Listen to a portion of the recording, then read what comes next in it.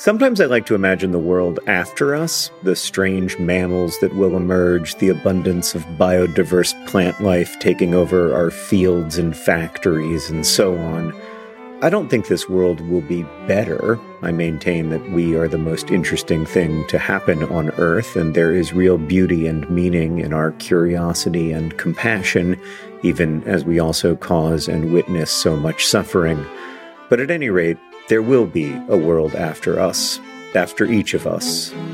And that's why there's life insurance. It exists to provide a financial safety net to those who love and count on you. Policy Genius's technology makes it easy to compare life insurance quotes from America's top insurers in just a few clicks to find your lowest price. With Policy Genius, you can find life insurance policies that start at just $292 per year for $1 million of coverage.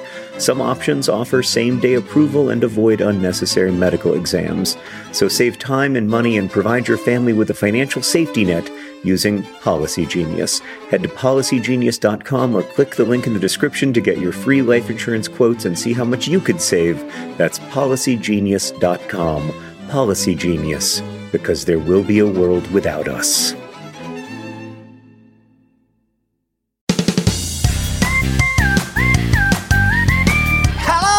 And welcome to Dear Hank and John. Or as I've heard think of it, Dear John and Hank. It's a comedy podcast where two brothers answer your questions, give you dubious advice, and bring you all the week's news from both Mars and AFC Wimbledon. Whew, that AFC Wimbledon news, John. How are you doing? Oh, I mean, I don't know that I've ever experienced anything so overwhelming in my whole year. It's just... It's been a heck of a roller coaster for the AFC Wimbledon fans among us. In general, Hank, I'm doing poorly. I to be honest with you, we were just talking about this before we started recording the pod, but I am abandoning optimism. You're done. It was my brand for a long time, and I really believed in it as one always does in one's brand. But I have gone from being pretty sure that we are in the best year of human history to being pretty sure that we are in the best year of human history because all the ones after this are going to be worse.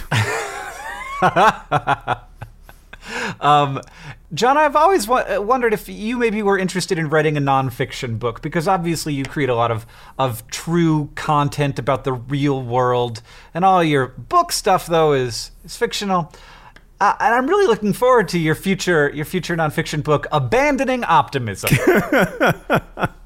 If I actually write a nonfiction book, it's almost definitely going to be called The Anthropocene Reviewed. By the way, episode 2 of my new podcast, The Anthropocene Reviewed, is available for your listening pleasure right now. You want to know what I reviewed this time around, Hank? No. Yes, I do. I don't know, but I'd want to. Halley's Comet and cholera.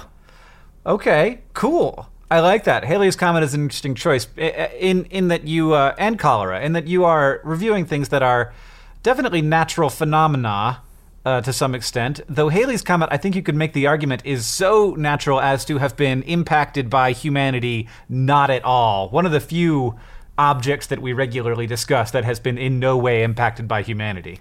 Oh, see, I don't agree at all. Maybe it hasn't been impacted by humanity in the sense that we didn't, change its course or anything, but it has been impacted by humanity in the sense that we think about it. I mean, yes, it all comes down to if a comet flies through the sky and no one's around to see it, does that affect the comet at all? Correct, which it definitely does. That's the thing about the Anthropocene Reviewed, John, available on wherever you get podcasts, is that it takes some pretty hard turns into some pretty heavy stuff. It is not nearly as funny as I initially intended it to be, that's for sure. Speaking of funny, today's poem was suggested by listener Maya. Thank you, Maya. It's called He Visits My Town Once a Year by Amir Khusrau. He visits my town once a year. He fills my mouth with kisses and nectar. I spend all my money on him. Who? Girl? You man? No. A mango. A mango, Hank. He visits my town once a year and fills my mouth with kisses and nectar. I think mangoes are my favorite fruits. And so I thought that I would read that poem about what I think is the greatest fruit in the history of the world. Also, while we're on the topic, I think it's important, Hank, that we note something that several 100,000 people let us know about over the last 7 days, which is that dates are not figs. Correct. They are different things. I feel like we had that conversation on the pod, John. Apparently not to anyone's satisfaction. So dates are not figs. We apologize for our paucity of knowledge on the date fig front. We'll have some more corrections later in the podcast, one of which is extremely important. But in the meantime, Hank, let's answer some questions from our listeners. Yeah, my apologies to both dates and figs. This first question comes from Abigail, who asks, Dear Hank and John, my aunt is getting married over spring break, and we're all very excited as we love my aunt and her fiancé. There is a problem, though. I was not invited to the wedding. We received a formal invitation about a week ago, and it says, it's a date night, please find a sitter. And both my sister and I are widely considered to be children and are thus very distressed. My sister didn't sign up for a high school trip in order to go to this wedding. Have I been uninvited? How can we talk to her about this without sounding like we don't respect her wishes? What in the world does it's a date night mean in relation to a wedding? Best wishes, Abigail. Oh, gosh, you got to have that conversation, I feel like. Because maybe this means, like, no tiny kids, but you sound like a person who's not a tiny kid. Yeah, just based on their vocabulary and their excellent spelling, I don't think they're in, like, third grade. Mm-hmm. So, yeah, it's a tough one, because this is a date night might mean, like, I want to behave in a way that I might not necessarily feel comfortable behaving in front of my 14-year-old niece, which should be the choice of the person who's getting married. It might mean I cannot afford one more plate at this wedding, which I have a lot of respect for. In general, when I do not get invited to a wedding that I expected an invite to, I am grateful to the person, and it does not make me think any less of them or any less of our friendship, because I remember what every plate cost at my wedding, and it was unimaginable amounts of money for 3 to 4 hours of ostensible enjoyment. So maybe it's just that, Abigail. Maybe you should just tell yourself that your aunt's wedding isn't even going to be that fun. It's probably going to be stressful. The band probably isn't going to be any good, or there's going to be a DJ who plays a bunch of songs from generations that not only were you not a part of, but you should be grateful not to have been a part of. Maybe in the end, you're going to have a fun night with your sister and apparently a babysitter. I mean, there's also the possibility. I mean, I don't like. You may not know about this, Abigail, because it seems like you're under 18. But the day you turn 18, I shouldn't even be talking about this. There are a number of things that are shared with you that we don't let anybody under the age of 14 know about. Oh, right, yeah. So we can't. I can't tell you any of those things, obviously. You can't even talk about those things in public in any format, because then that would be discovered, because, of course, children are able to consume all kinds of media these days. So, yeah, it may be that they just need to be doing some of the things that only people over the age of 18 are allowed to know about. And these things have, they're not that interesting. They have to do with a couple of peculiar items of clothing and a couple of things that one does with one's toes, and it's not the rituals. Like, you don't have to worry too much about it, but like you're not allowed to know about it yet. Right. No, it could just be that they're going to be using the rituals that are only available to adults and that we're not allowed to talk to you about. But I don't feel too bad, but do allow your aunt to have the wedding that she wants to have, even if it kind of bums you out, because it's her wedding, and one day you'll have a wedding, maybe, and when you do, you can not invite your aunt, and then you can send her a letter and say, that's how it felt. That's it, and that's it. Yeah, because the point of life is to hold grudges over decades, Abigail. That's the real key to adulthood. I'm just kidding. Don't hold grudges. It's terrible. Resentment is a bitter pill that you swallow. John, if you could move on to the next question, that is what my silence indicated you should be doing. Okay. Instead of harping upon regret and grudges. Holding grudges over decades. I'm over. It's a new me. It's full-time pessimism me. Get used to it. This next question comes from Michelle, who writes, Dear John and Hank, sometimes when I listen to the pod, I'm confused by the way you speak about yourselves as siblings. Hank, I like this question because it reminds me of my all-time favorite semi-serious conspiracy theory, in which people became convinced that we were not really siblings and were just putting it on for the cameras so that we could have this project called Brotherhood 2.0, but we weren't really related.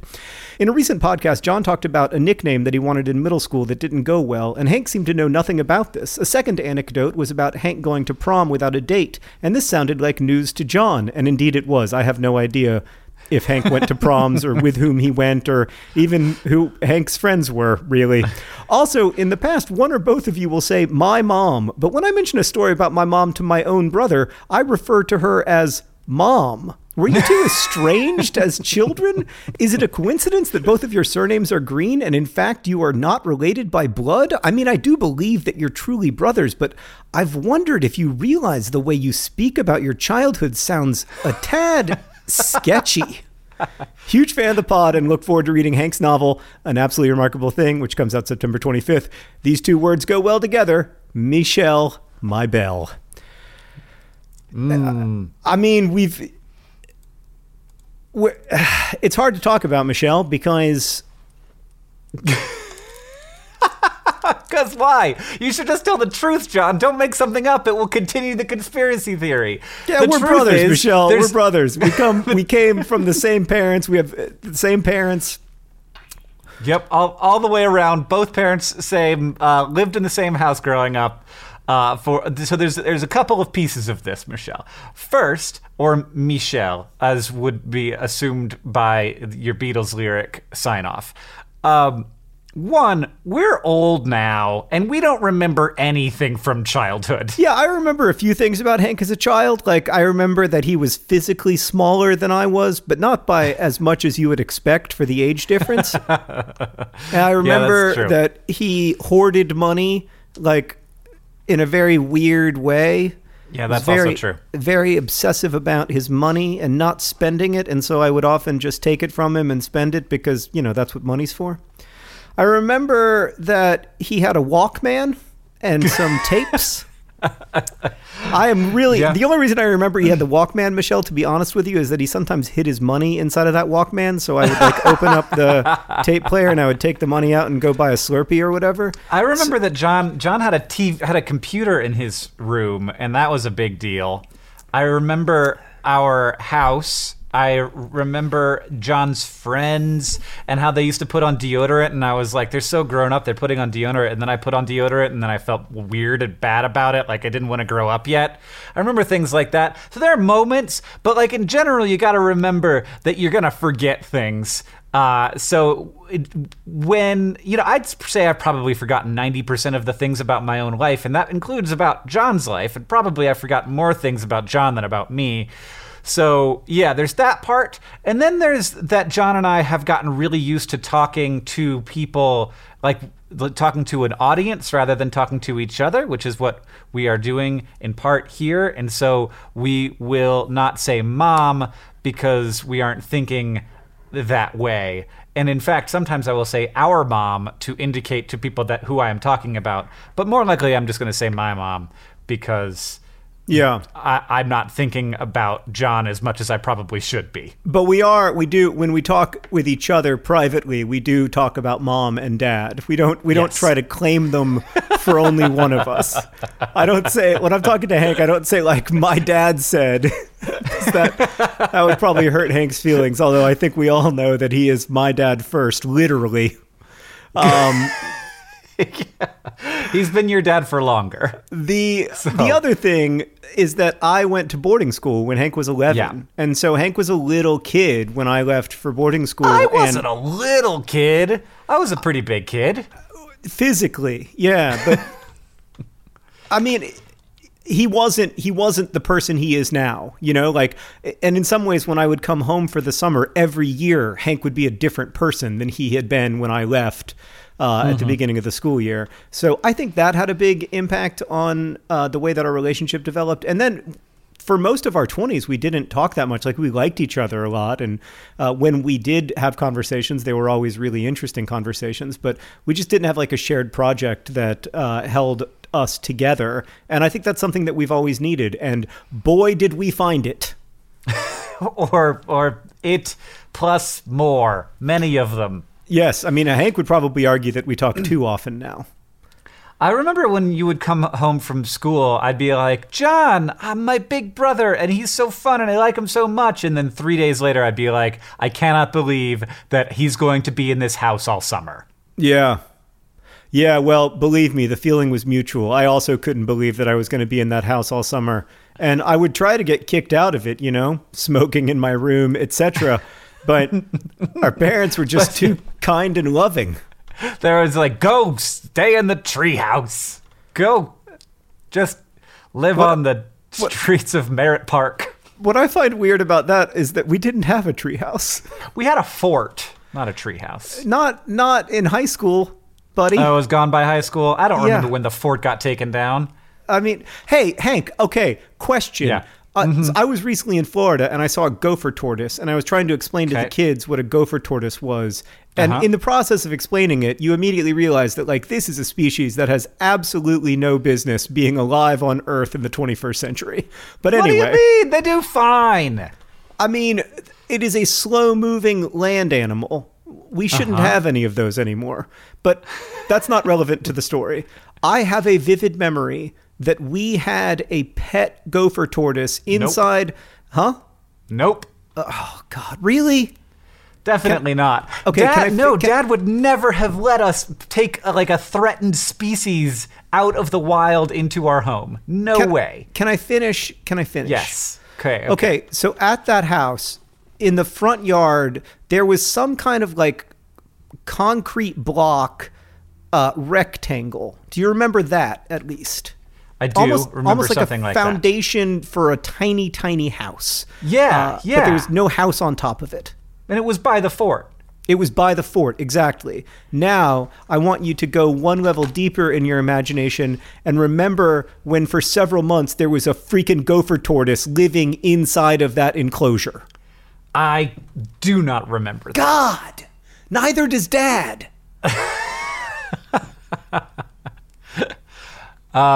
But I'm not going to say it's impossible.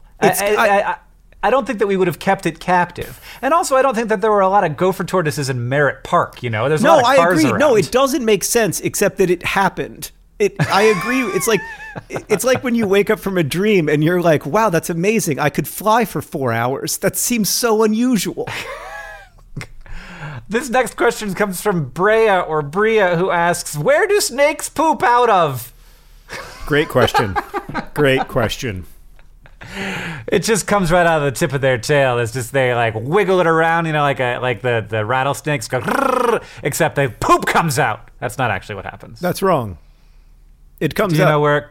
Yeah. Yeah, I think I do because I think I've seen snake poop. It kind of comes out from the bottom, near the tail, but not quite at the tail. There's a hole, and that hole is the hole that the poop comes out of. Correct. That is how it works. It's the end of the digestive system. And actually, snakes have tails, which is that's the weird part to me. So a snake tail, you can think of it in two ways. One, there's a head, and then directly attached to the head is the tail. Right. And it's just whoop. But physiologically, there is a place at which snakes used to have legs, and they used to have hip bones, and all of the body of the snake, which looks just sort of like a tail, is actually body. And it has lungs in it, it has digestive system in it, it has a heart and all the stuff that happens in a body. And then where the hips would happen is a place, and that's where the cloaca is that the poop comes out of. And then a tail after that. And there's actually you can see if you hold up the snake the right way, you can see kind of where a snake's body turns into its tail. I got an image in my head right now of a snake, but it has semi-normal arms and legs, and it walks upright. And it's really freaking me out pretty bad. Is it like human arms and legs? So it's just like a human with human-length arms and legs, but then just a skinny snake body? It's human arms and legs, but snake-sized. So it's really just kind of a miniature human, but with scales and a tail, and the fact that it's naked is upsetting to me. It's humanoid enough, that I'm thinking to myself, like, put some shorts on.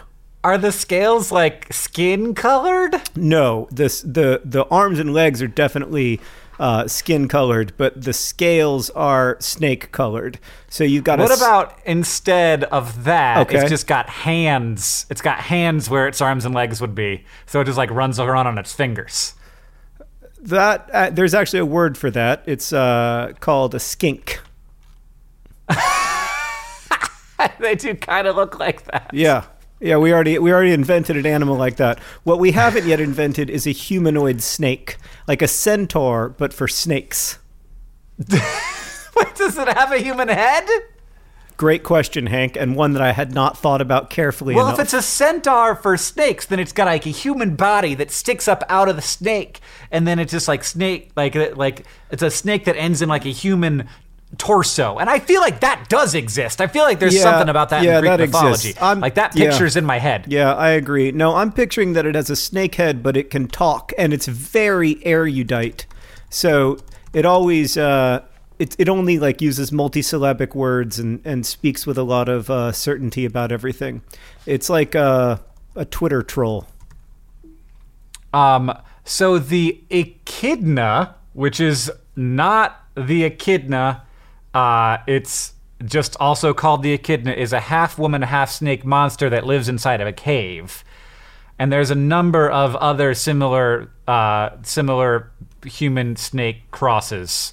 Hank, I'm sorry, we have to get to another question. From various mythologies. We have there's a really good picture of one from Japan that I would not want to be friends with. We have an emergency question. It just came in 3 weeks ago, but I've only just seen it, and it's from Shalane, and she writes, "Hi, John and Hank. I just clogged my friend's toilet. Do I tell them or just quietly wait until they realize it? Memento mori, Shalane." So presumably you're still in the toilet. I mean, when this happens to me, I have developed a strategy, and I know that it's not for everyone. I walk out of the bathroom, and as rapidly as I can, I go to the owner of the house and I say, "Where is your plunger?" Yeah. If the plunger is not there, if the plunger is there, I plunge, and that's what the plunger's there for. I go out the window. Burn the house down. No, I just go out the window, and maybe I see them in 6 weeks or something, and they're like, "Hey, did you leave our party?" And I'll be like, "Oh yeah, I had a thing. I got a call, and my brother had an emergency, and yeah." Well, man, I can't leave that. I can't leave that to the next person, you know? Oh, I can. Yeah, absolutely. Yeah, so I'm just like, take me to your plunger. And if they don't have a plunger, then I'm like, I mean, like I have been in this situation at like a colleague's house, not even like a friend. And basically it's like, okay, no one go in the bathroom until I fix this. And, and it was like a 45-minute long process, and I was pretty sweaty the whole time. Wow. Just like fear sweat, you know? Wow. The water pressure was really bad, so I had to get water from elsewhere to refill the toilet tank. Oh my God. Did we need to go to here? No, I don't think we needed to go all the way to there, but you chose to. We're here now. I was just trying to solve a problem, and you had to introduce a really detailed personal anecdote. This next question comes from Adam, who asks, "Dear Hank and John, a couple months ago, my math teacher was talking about Olympians getting in trouble for drug use, and he said that the Olympics keeps samples of all of the contestants' urine for a few years. So does that mean that there's some kind of Olympic Hall of Urine? The Hall of Urine! Can I go to Athens to observe the urine of different athletes? See, compare colors, etc.? Cheers, Adam!" You've got some weird hobbies, Adam. So there is indeed a laboratory in Geneva, Switzerland that stores Olympian pee, and I don't think it's open to the public. So, like, it definitely shouldn't be. Hobby, then you have to find a different one. But yeah, there are many pee cups. I imagine that they're just pee cups. I'm surprised that like they can like like ensure that whatever is chemically going on is not changing over time, though I assume that the chemistry, there's ways to figure out maybe byproducts or et cetera. And also, like, the idea of that is that they can, in the future, test for things that they're not sure that how to test for right now. So that's pretty amazing. But yeah, there's a hall of urine, and it contains some of the urine of some of the most accomplished athletes on the planet. If you walked into the home of someone who you knew well, but you'd never been to their house before, okay? Maybe a colleague, say, or a friend, whatever. You walk in their house, and it's a nice house. Everything's well appointed. It's got marble countertops and all that stuff. And then along one wall, there's a built-in bookshelf with lots of books, obviously a well-read person. And then along another wall, there's just hundreds of maybe 3-inch tall bottles of yellow liquid. And you ask the person, "Oh, I notice you have a sizable collection of containers of yellow liquid. What's the what's that?" And then they said, "Oh, I have a urine sample from everyone who's ever visited my home." Would you think that was cool, or would you think that was weird? What? Like, do you think that would be a cool collection, or do you think that would be like how would you feel in that moment is my question. In that moment, I would feel like I had apparently signed up for something by arriving that I had not signed up for. That's my main concern. My main concern is not like, oh, look, this what an interesting hobby. It's like, oh, now I have to give this person my pee. Yeah, I think you could just say, like, well, for the record, I technically have not visited yet. And then you make your decision right then. What made me think about this, and I may have told this story on the pod before because it was... You have. The hair? Oh, yeah, I have. Okay. It's so profoundly upsetting to me. I think about it all the time. I tell that story all the time now, too, when I'm just like, I can't believe... For those of you who haven't heard, John once went to a person's house and they had a lock of their child's hair from every haircut they had from birth to the age of 18 in the public front bathroom. Yeah. In the bathroom that is reserved especially for guests, as if to say, this is what I want the people who visit my home to look at while they urinate. In a way, the art that goes in your guest bathroom should be the art that you're most proud of, because it's the art that people are most likely to take a good long look at. And that is what's so disturbing to me about it, that it was every, I can't emphasize this enough, it was hundreds of haircuts. Okay, yeah. So, if you're gonna take a piece of every person who comes into your home, what is the way to do that isn't the ways we have so far discussed? That might actually be interesting and kind of cool. Okay, like, no, I got one. Don't give me like a fingernail clipping. I got one. Don't pee in a cup. I got one. What is it? On the way out the door, every person who visits, the last thing you say to them, "It's such a pleasure to see you. Thanks for coming over. It's such a fun time tonight. I'm going to need your left sock." Here's my left sock board. It's down in the basement. Do you want to see it? As you can see here, there are many, many left socks from lots of wonderful people, and now I require yours. There was a time in my life when I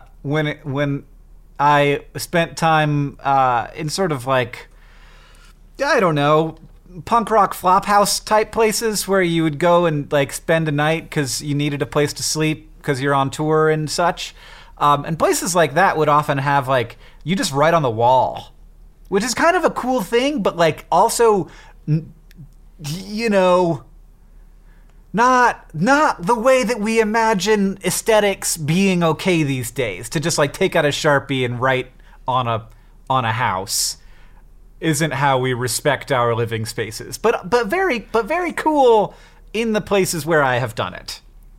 I would much rather just have a guest book, frankly, than a wall devoted to signatures. I forgot about guest books. Yeah, we invented that idea, Hank, and then we just we made it smaller than a wall and more portable. It's lovely. I'm glad that we've made the journey all the way from everybody who visits this place has to leave their pee to, why not just sign your name in a guest book and write a little note? Okay, enough. More than enough, really. This next question comes from Chris, who writes, "Hey, brothers, I was lying in bed thinking about hamburgers and how the As you do. buns Yes. have sesame seeds on them. Not the buns that Hank eats. If you buried a hamburger in the ground, could the sesame seeds still sprout into a sesame plant?" This was not really a question designed for someone with a light lisp. Would the burger help or hurt this process? Sealed with a Chris. That's good. I think probably sesame seeds have been toasted to the point where they are no longer viable seeds. I think that mostly we eat fairly toasted sesame seeds. Though I did a little bit of light research and was not able to discover whether or not you could plant a burger bun and have a sesame plant grow. But it turns out sesame plants are pretty easy to grow if you have viable sesame seed. Okay. They are a desert crop. They don't need a lot of water. And 75% of Mexico's sesame seed crop is purchased by McDonald's for use globally, in fact, not just in the U.S. Wow. Well, and you can't eat them. I can't. I cannot eat sesame seeds. It's too bad. And You're missing out on almost nothing. well, I'm missing out on all the things that they put between the sesame seed buns, which Right. I guess. It's still not great. I mean, I had a Big Mac recently because McDonald's has had an ad campaign, and their ad campaign is like, "Have you had a Big Mac recently?" And I was like, "I haven't." And then I found myself like driving past a McDonald's, and I was like, "Dang, that advertising campaign worked so well because I'm about to have a Big Mac." I don't know if I've ever had a Big Mac. It's the one with like the third piece of bread, right? That is correct. It's Yeah. like a club sandwich with a burger with special sauce, which is just Thousand Island dressing, I think, and not like high-end Thousand Island dressing either. So I had a Big Mac. Usually I would tailor my hamburger order, so that I can have the hamburger I want. But this time I was just thinking I'm going to go full on what the advertisement told me to do, which is just to have a Big Mac. So I went to the drive-thru. I just said, "Can I have a Big Mac, please?" First off, I was astonished by how much it cost. The calorie to dollar ratio of a Big Mac is really excellent, but the Big Mac itself was a complete disappointment. Yeah. Oh, God, it was very below average. I'm sorry. It's going to be very awkward when in a few episodes from now, McDonald's sponsors the podcast and we're like, Have you had a Big Mac lately? "Thanks to our sponsor, McDonald's, purveyor of the finest, highly processed food available in America today." No, I thought the Big Mac was a complete disappointment, I have to say. And I don't even mind a disgusting fast food burger. I really like them, but this one did not do it for me. I like the little ones, John. That's why I never get a Big Mac, because I mostly want like a very small hamburger. And Oh, yeah, no, that's my McDonald's order is Yeah. 2 cheeseburgers and fries. Yeah, the double cheese, the 2 cheese, and these things are like 59 cents. It's how did this happen? How did this food occur for less than a Sacagawea? How's that happening? Are you trying to make, slightly off topic, but are you trying to make a Sacagawea happen? Yeah, I think that's a common phrase. You call it a Sacagawea Do you instead think of like a people buck. refer to $1 as a Sacagawea? You think that's something that anyone has ever done other than you? I think it's a very common way of saying $1. Yes. Hank, people don't even spend Sacagaweas. John, the only way to make change happen is to assume and to pretend as if you are living in the world that has already changed. That's very beautiful. If only you weren't applying it to Sacagaweas. And I mean, whatever. $1 coins are better than $1 bills. I'm on board, Hank. I'm calling it a Sacagawea from here on out. That's right. I love to acquire and spend Sacagaweas. They're worth 1/10 of a Hamilton and 100th of a Grant. 50th of a Benjamin. Wait. Is Grant on the 100? I don't know. I think Benjamin's on the 100. The Sacagawea, it's worth 4 quarters. Which reminds me, John, that this podcast is brought to you by Me being right. Me being right. And John being wrong. It happens sometimes. Today's podcast is also brought to you by the United States Mint. The United States Mint still trying to make Sacagaweas happen. Minty fresh. This podcast is also brought to you by a snake with human hands. Snake with human hands. Also, a newt. And of course, today's podcast is brought to you by John's pet gopher tortoise. John's pet gopher tortoise. Very probably fictional.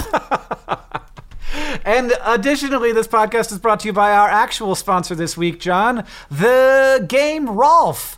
It just came out. We did a Kickstarter for it a while back, and it got funded, and we made it, and now it is a game in the real world, and it's really fun. It's a fun party game. You can look it up. You can type in Hank's channel Rolf if you want to see me playing it with some of my friends.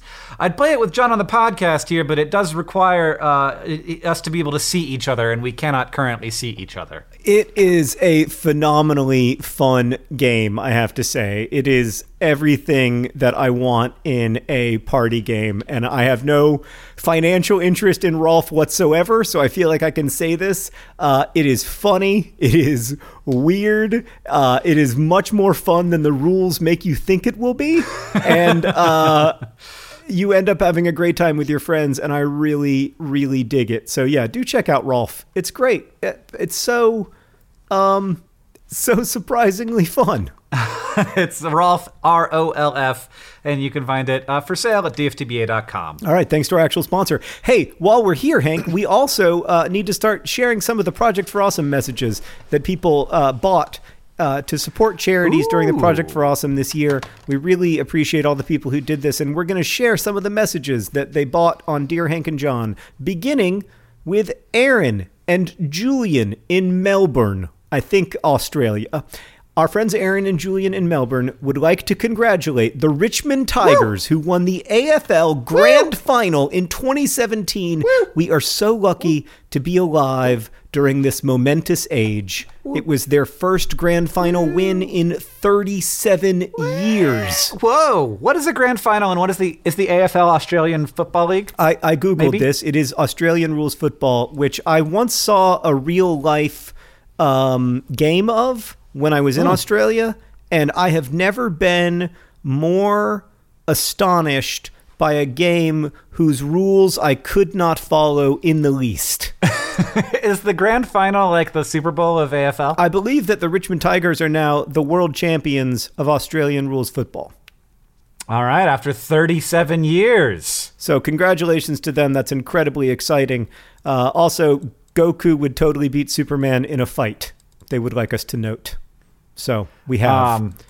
I mean, there's only one way to find out, John. And that's to have whoever owns Dragon Ball acquire whoever owns Superman, and then they can make a movie, Goku versus Superman, and it probably won't be very good. Well, I'll tell you this. Given the decreasing number of Hollywood studios, it is only a matter of time before they are all intellectual property is owned by one company. So that's an exciting future that we have to look forward to.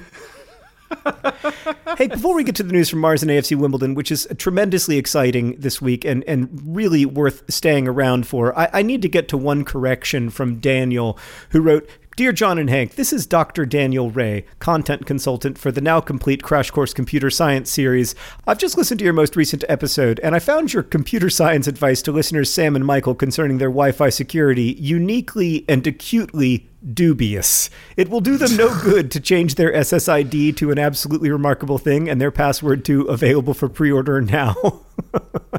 9/25/2018. Because that test still won't answer whether their Wi-Fi interloper is a hacker or merely a well-meaning but misguided nerd fighter, nor offer them much protection against either. Here's what I think you should have said. Sam and Michael, it is not okay for someone to hack or even guess your Wi-Fi password or use your Wi-Fi without permission, nerd fighter notwithstanding. Your first step should be to change your password to a random string of at least 10 characters, including special characters and numerals, and consider using a password manager to keep up with hard-to-remember passwords if you don't already. Also, Also, be sure to check your router settings and turn off your SSID broadcast. This will put your router in stealth mode, and you'll have to manually enter your router name on all your devices, but otherwise, your router literally spends all day advertising its existence to everyone that might happen by. Above all else, please don't base your personal security solely on your router's security settings. Depending on your particular settings, your internet traffic encryption is either profoundly broken, probably breakable, or barely serviceable and likely to be broken at any moment. In this case, let your inner paranoid out. Make your router's encryption only the first line of defense you have against prying digital eyes. Encrypt everything as much as possible on every device that even catches a whiff of your router's connection. So that's not terrifying at all. But that is what an actual computer science expert thinks that you should do, Sam and Michael. And that also contains a lot of advice for me, and I suspect most of us.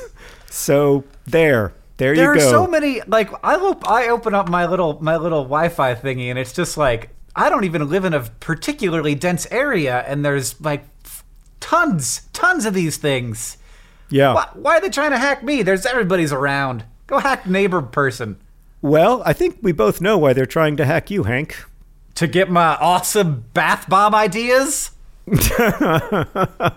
Yes, that is why we got that email from the Associated Press recently about the state-sponsored actors trying to hack into our email. It was to get your bath bomb ideas. I mean, that literally did happen, and I asked him, he was like, the Russians tried to hack you, and we found your name on a list of people that the Russians tried to hack. Do you know why? And I was like, do you know why? Yeah. I'm a YouTuber. I make podcasts. What? That was also my response. I was like, and he told us how many names were on the list, and I was like, that is not nearly enough names to have naturally arrived at Hank and John. Like, why? What did we do? I don't want to be on this list. That's terrifying. Please take me off the list, sir. Can I please talk to someone at Russia about taking my name off the list? I'm just a man in Montana. I made a lot of jokes about Putin in Crash Course World History, but you have to understand, I thought that they were jokes. I didn't realize that he was actually watching my every move. Yep. We're done making videos about the Ukraine, John. It's just over. That was I take it back. It's funny because I am genuinely terrified. This isn't the first time this has happened. It's happened a bunch of times, and it is really, really scary when it happens. And it does affect the way that people talk. Like, it does affect people's public discourse when they know that, when they have this like constant private knowledge that really sophisticated hackers are attempting many, many times to get access to your private email, which they will then want to share. It's a weird feeling, and I don't feel like we are nearly important enough to be experiencing this. But whatever, let's move on. All right. Hank, can I tell you the news from AFC Wimbledon? Sure. Hank, here's the news from AFC Wimbledon. AFC Wimbledon played Bristol Rovers on Saturday, February 17th. If they tied that game, they would be in a position where, in order to secure the 52 points that will likely be needed to stay out of the relegation zone and therefore stay in the third tier of English football, if they tied that game, they would have needed 1.3 points per game on average from their remaining games, which would have meant that they basically have to win every other game, which is much better than they have been doing. Yes. So that's worrisome. And in the 92nd minute of that game, it looked like that's what was going to go down. It looked like it was going to be a 0-0 draw. For the people who don't know how football works, or soccer, that it's a 90-minute game, and then there's overage for like extra time that might have not gotten played because, and like that time is kind of like subjective and it's determined by the refs, and you don't know how long it's going to go. So there's a weird moment at the end of a soccer game when you don't know when it's going to end, which is very weird to me. It is a little weird. The injury time thing is a little odd. But in this particular game, there were at least 3 minutes of injury time, which I know because your hero and mine, Joe Pigott, scored a goal in the 93rd minute of the game with nearly the last kick of the game. It was an incredible goal because John Meads and Harry Forrester had to work so hard out on the wing to keep control of the ball, and they did it, and they got a cross into the middle, and Joe Pigott put it in the back of the net, and Wimbledon went from needing 1.3 points per game from their remaining games to stay up to needing 1.13 points per game from their remaining games to stay up, which is much, much better because that's about what we've averaged this season. So really, we just need to keep being about as good as we've been on average, and we should be able to stay up. And if we do stay up, we are going to remember this game against Bristol Rovers as the critical game, because if it wasn't for that last second goal, things might have been very, very different indeed. Wimbledon now find themselves all the way up in 18th place. Oh, wow. Well, bear in mind that you can only be in 20th and stay up, so it's not that good.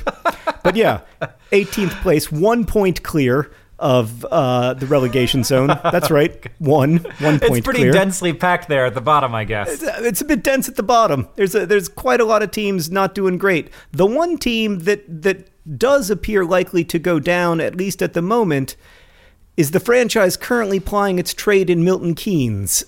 Obviously, if the script writers are writing this, it comes down to the last game of the season with either the real Dons or the fake Dons headed down to League Two. I really hope that the scriptwriters aren't writing this and that Wimbledon just win their next 5 games, put all of this out of consideration, and we can all go back to not waking up every morning looking at extremely complicated graphs of how many points were needed in each of the last 27 seasons in order to stay in League One. Cool. Well, I'm glad. When I saw that note come up, like on my little feed, and it said Joe Pigott 90 plus 3, I was like, are you what? 1 point scored in the game in the 3rd minute of overage. I texted you immediately. It was probably the first football-related text I've ever received from Hank. It felt like a big step forward in our relationship. By the way, some people have written in to ask how they can support the Dons. There are a few ways. I just want to go over a couple real quick before we get to the news from Mars, which is, of course, extremely important. One way is that you can become a member of the Dons Trust, which only costs about $35 a year, and then you can become a part owner of the team. You can just Google AFC Wimbledon Dons Trust to become a member and an owner of the team. It's pretty cool. You get a card, and you get a letter, a birthday card every year signed by the players. Or maybe that's only for the kids. I can't remember. Anyway, it's great being a member of the Dons Trust because, you get to own the football team that you support. And another way is you can buy merch. You can buy merch at their store. You can also buy merch at dftba.com, where we've got a great AFC Wimbledon Nerdfighteria scarf that'll keep you warm and remind you of your favorite third-tier English soccer team. John, in news from Mars, we you know about NASA's James Webb Space Telescope, right? Oh, yeah, of course.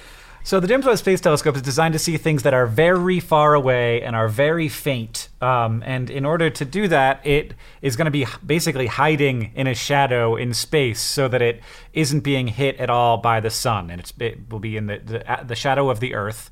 And it will be there all the time. And so it'll be nice and cold, no interference from the sun at all. And it'll be able to take these extremely sensitive measurements of deep space and things that are very far away. But there's also some guaranteed observation time going to observe Mars. And this is a little weird because, of course, if you want to observe Mars, there's lots of spacecraft right there at Mars doing it. So why would we need something that's far away from Mars observing Mars? Well, I'll tell you, John, because when you're in orbit around a planet, you can actually only see a little bit of it at a time. So if I'm a satellite orbiting Earth or orbiting Mars, I only get to take a picture of what I'm above right now or what my lens can see in its field of view, whereas the Webb will be able to observe Mars in total all at once, and it will be able to do extremely sensitive measurements of Mars. which will allow it to see things like atmospheric composition, how much water there is coming off the surface and into the atmosphere, how much methane there is in the atmosphere, which is a big question right now because we're finding weird trace amounts of methane and we don't really know where it's coming from, and this will help with that. But this is a huge kind of problem for the web. It's not really designed to do this, but they want to use it for this purpose because there's no better tool up there to do it. Because it's really designed to see stuff that's much farther away. Like Mars is basically too close. So they have to do a number of things so that the light coming from Mars isn't so bright that it overwhelms the telescope's sensors. And they have to also, because Mars is so close, it actually, for the Webb, will be moving quite quickly. So the Webb telescope will have to track Mars as it moves in, relative to the telescope's position, which means that it whereas if it's observing a star, that star is staying in the same place. The telescope is moving around the sun, but the star is staying in the same place. But with Mars, both the telescope is moving around the sun and Mars is moving in a different path around the sun, which creates a lot of necessary movement for Webb to track with the planet and continue these observations, which is really cool that it's possible at all and that these observations are going to be able to get done by what will be the most sensitive telescope ever created, and it will tell us more about the history of Mars and about current day Mars as well. That's very interesting, Hank. Just a quick correction, if I might. Okay. And correct me if I'm wrong about this correction, which I think there's at least a 75% chance of. Stars do move, right? It's just they move relatively slowly. Yeah, they move very slowly. You can actually see animations of how constellations will change over the next 100,000 years. Yeah. And so the people who lived, like the humans that lived 100,000 years ago looked up and saw a different night sky with different constellations, which is a crazy thing to think. But it is the case. But yeah, the stars move relative to each other. They, of course, rotate around the center of their galaxy. So yeah, stars do move. They just move relatively slowly. Yeah. I just wanted to say that because I think one of the most interesting things about the universe is how we were always looking for the fixed point, Mm-hmm. First we thought it was the Earth, then we thought it was the sun. And it turns out that there maybe aren't fixed points. At least in the way that's what relativity is kind of all about. Yeah. Yeah. I just think that's such an interesting and kind of beautiful thing. Anyway, thanks for podding with me today, Hank. It's been a pleasure. Yeah, it's been fun hanging out with you as well. John, what, if anything, did we learn today? Very little, if we're being honest. I mean, it wasn't our best performance. I suppose we learned that the Richmond Tigers won the AFL Grand Final in 2017. Yes, we did. And we learned that if you would like to take some record of the visitors to your home, probably a good physical memento is just a guest book and not a piece of their body or secretions. Yeah, probably just stick with a guest book. We also learned that holding grudges over decades is not recommended. And we learned that John is abandoning optimism. It's over. It's over for me and optimism. I'm all the way on pessimism now. I'm going hard the other direction. I am a full-time pessimist. Humans have no future. It does seem a little bit more like your natural state, to be totally sort of brotherly frank with you. Yeah, no, I think what you're feeling is that I am in a lot of ways a negative person. Like I'm a person who worries a lot about negative outcomes and negative consequences and tries through worrying about them to prevent them. But I don't think that means that I've been a pessimistic person in my life. In fact, I think that I've been quite optimistic and I've benefited from that optimism. But now I'm going to see if I can benefit more from being hardcore pessimistic. Okay, we'll see how it goes. Thank you for everyone for listening to us. If you would like to listen to our bad podcast, which is available for our patrons on Patreon, you can go to patreon.com/Dear Hank and John and get access to This Week in Ryan's, which John and I are about to record. It's basically a podcast in which we try and figure out who the other one is talking about for about 15 minutes, and then we make fun of each other. Also, if you want to email us, you can do so at hankandjohn@gmail.com. We welcome your questions and we love answering them, but we apologize for the fact that we don't answer the vast majority of them. There are so many good ones. This podcast is edited by Nicholas Jenkins. It's produced by Rosianna Hals-Rojas and Sheridan Gibson. Our head of community and communications is Victoria Bongiorno. The music that you're hearing and the music at the beginning and at the beginning of This Week in Ryans is by the great Gunnarolla. And as they say in our hometown, Don't forget to be awesome.